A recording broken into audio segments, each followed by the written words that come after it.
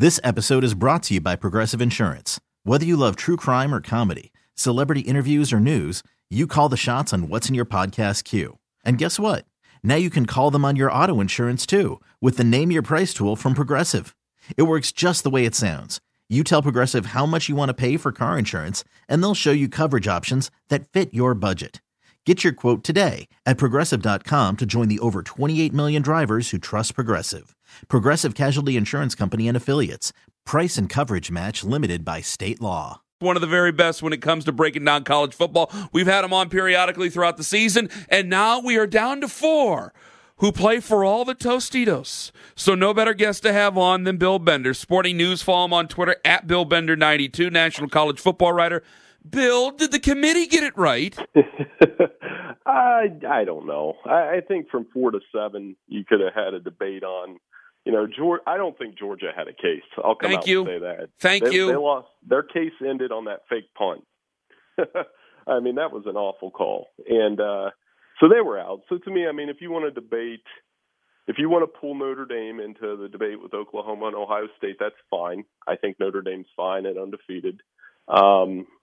And the way I kind of couched it, I think Ohio State is the better team out of Oklahoma, but they didn't show they were the better team enough during the season. I thought that the committee had to make sure that Notre Dame stayed where they were because I think that Notre Dame can give Clemson a game and keep it close. I can't say an upset. I tell you what, I don't know if it is an upset, Bill, because let me go back to this game real quick and then I'll expound. I haven't seen Notre Dame just clean the clocks of basically anybody, a couple of teams, but they were mid-major whatevers. But on the same token, hey, with the exception of Clemson, you and I both know that the ACC is a dead, rotting corpse underneath them. And so I can't necessarily say that Clemson's just going to run away and boat race them. I think it's going to end up being a pretty good game between those two teams. I do too. Well, it's basically, here's the problem, and I wrote about this today. If I'm the Big Ten, just strictly from their point of view, if I'm Jim Delaney, and boy, I wish I was, the first thing I'd do is get rid of divisions because the Big 12 beat you at your game there by having a rematch that looked at least good. I mean, imagine Ohio State, Michigan back-to-back weeks, Ken. That's part one. Oh, my. Now, come on, you're getting crazy there now. Aren't you going to water down the game? Well, no, that's whatever. That's fine. I mean, water down the game, Ken? How many in a row has Ohio State won? 13 out of 15? Well, then what? So, I mean, what the hell? Then almost, well, you're What's going. One more. And then part 2, Ken. All right, go ahead. I've got your attention now. Yes, part you 2 do. would be I would either demand that all 5 conferences play 9 conference games, or I'm not doing it because I'm the only 14-team league doing 9 games. So, the SEC and the ACC have some ways to game the system with that FCS weekend with 8 conference games. My conference champion hasn't made it for 3 straight years. And when I'm done doing that, I'm going to go call out Notre Dame. And I say, okay, you got in the playoff, that's fine. Now go join a conference and do what the rest of us do, especially if Clemson smacks them around. Well, okay, let me go back to the Big Ten thing. I don't think that you could get me to do it because they both went in with 1 loss into the Ohio State-Michigan game. Ohio State beats Michigan. That gives the Big Ten. Now, in a perfect world, Michigan would have just won that game and made it, but then it ended up being hellish on the Big Ten, okay? Follow me here. Mm-hmm. So if they go back and they play in Indianapolis now in a neutral site and Michigan gets Ohio State, then you have 2 two-loss teams.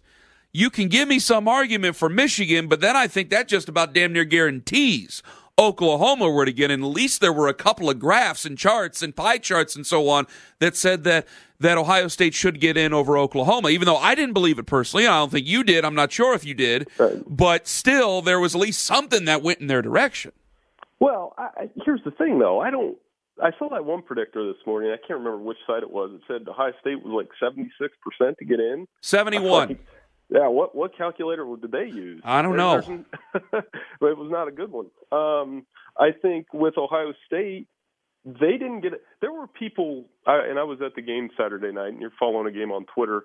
I don't know if you were one of these people. There were people on Twitter basically saying, well, if Ohio State's up 35-0 at halftime, they're going to jump Oklahoma. And I'm thinking the whole time, no, they're not. They're playing a 4-loss team that they're clearly better than. And their trump card, Ohio State's trump card, they didn't politic. They politicked the conference championship.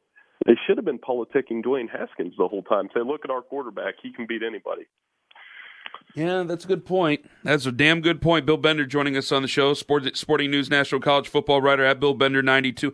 Okay, I thought that the committee, though, would have to keep Notre Dame where they're at because of that. Because I tell you what, if Notre Dame were to drop the 4 and Oklahoma were to get the 3, and it were to be Oklahoma and Clemson and Alabama and Notre Dame, I automatically, because people are questioning, at least in the Midwest, Notre Dame's credentials. I think hey, you're 12-0. You have to be perfect if you're Notre Dame, and they were. So there's a lot of traps you can fall into. We know they had to be perfect, and they were. So I'll give them that. But man, if they were to go in, they could give Clemson a game and things will be fine. But if they were to go in at game 1 and just get absolutely smoked by Alabama, I think that makes the committee look bad. Absolutely. You're onto something there, too, because my buddies and I were discussing that this morning. I was saying, because that was the only bit of drama I thought that might happen. I was like, well, maybe they'll slide Notre Dame down to 4 and make them earn it. And it's kind of the same thing I was telling you about why Delaney should call them out and say, because Notre Dame essentially took the Big Ten spot, and they earned it. I mean, they beat Michigan. Like you said, Notre Dame operates on you got to win them all because 11-1 Notre Dame's not getting in. And I understand that. But at the same time, they're basically, to me, in this playoff, kind of like the Big Ten team in. They have that Big Ten blueprint. They're like a better version of Michigan. Kind of a combination of Michigan and Ohio State, actually. And I think they can hang with Clemson. I don't know if they can beat them because that Clemson quarterback's gotten just better, and they've got every piece. But they played them tight a few years ago down in Death Valley. There's no reason why they can't do it again. Bill Bender joining us on the show. So, Georgia, I agree with you. I didn't think that argument held water. You had 2 chances to make it a three-possession game or a 3-touchdown game. You weren't able to do it. Kirby Smart completely freaked out. There were many ways you could call that thing off. I saw Anthony Beck going after it with people last night. I had Dave Zastadil, who's a local guy here, former special teamer, punter, long time in the NFL, said that it was a complete miscue by that. You have codes. You're supposed to read the codes. You didn't read the codes. And then I'm getting this argument about how Georgia should be not even just in the playoff, but should be like 3rd. I go, listen, it has to count for something. I just can't willy-nilly say it and all of a sudden will you back into the thing. The late season games, conference championships, things of that nature, Bill, they got to count for something here. We can't just be selective and say, well, this is what it is and that's what it is. You had your shot, you blew it. Well, there's a couple reasons why we get along. One, you talked to Dave Zastadil, who was probably the best player down at Ohio University when I was down there, and just such a good guy. Yes, he is. I know he's a celebrity up there, too. He's awesome. He was a great punter. 2, your point about there was a lot of people saying, well, that Alabama doesn't want to play us. Well, they did play you, and they beat you. And I mean, the punt, the block punt, that didn't really what got lost is how bad of a call that was in the Jalen Hurts feel-good story, which was good for him, by the way. So, Georgia, you had your swing, and we don't need to see it again. And they better learn from it because they'll probably play Alabama again in Atlanta next year.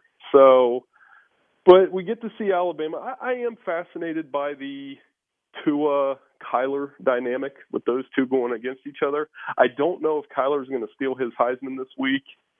I don't know. What do you think? Who's going to win a Heisman? I tell you what, I think Kyler Murray has as good an opportunity as anything. I think that what he's shown in tight moments, getting the job done compared to Tua Tagovailoa just yesterday, and I know he was injured, and I think that a lot of the voters are going to leave it to where it is, but I think Kyler Murray gave him a run.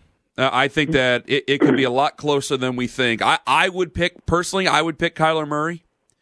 But I think that a lot of those voters, I don't get a vote. I think a lot of those voters are still going to stick with Tua Tagovailoa. I'd be surprised.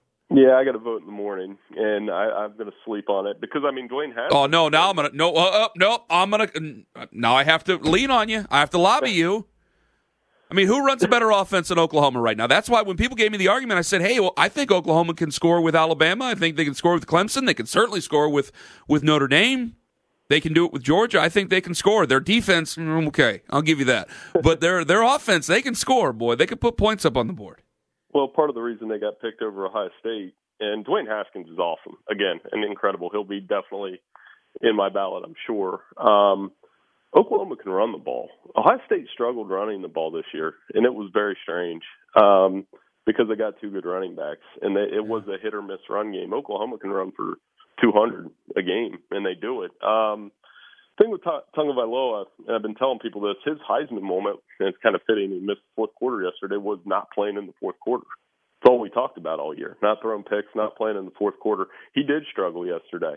He did get injured. There's a lot of cameras on to his knee and to his ankle and those kind of things. So it's close. I'm going to, like I said, I'm going to sleep on it. But this is a very tough call for me because it's the first time I'm going to vote for the Heisman. And, you don't want to start off with an L, essentially. Bill Bender joining us on the show. If you were Dwayne Haskins, would you play in the Rose Bowl? He says he is. That's a tough one because this is the season for that. Like guys like Ed Oliver and Rashawn Gary, I'm like, okay, yeah, that makes sense. I think it could help. I really do. Haskins, it might help if he goes out and lights up a pretty good Washington defense. Exactly. I think it can. I think if he loses, say they lose that game, because I'm worried about what type of Ohio State team would come out for that one. And I know I got to make this quick. I know you got to run, but if he goes out and he lights it up, I think that helps. It's one more game against real live bullets.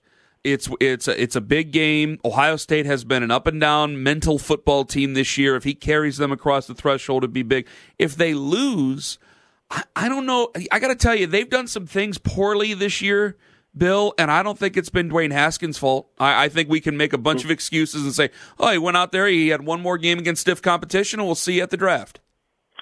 He made two throws last night, one being the first touchdown to McLaurin, where he eluded 2 sacks, and then the other touchdown to McLaurin down the sideline where, I mean, he's one of the few players in the country that you consistently say, wow, when he 2 or 3 times a game on a throw he makes. And I think he has a case to be, I'd have to break it down a little bit closer. He could be the first quarterback taken next year in the draft. Oh, I think so. There's no reason why. Oh, I think absolutely. So, yeah, I think if he goes to the Rose Bowl, kind of solidifies his Ohio State legend with the year he had, and then beats what Washington's got a good defense. So they're going to throw some things at him. If he torches them, they'll be in good shape. Bill Bender joining us on the show, Sporting News, National College Football writer. All right, who wins the whole shebang here, Bill? Oh, I think I've picked against Alabama one time. We're going to get Alabama-Clemson again. Clemson's capable of beating them because they've got a better quarterback this time too. And Tua Trevor will be good because get used to it because I think you're going to see Tua Trevor this year, and then we're going to watch Clemson-Alabama 5 next year. And I don't know if we'll get to 6, but we might. Oh, I still like it at 4, but that's just me. What the hell? I'm staunch. Bill, I thank you so much for the time, my friend. You know I appreciate your time.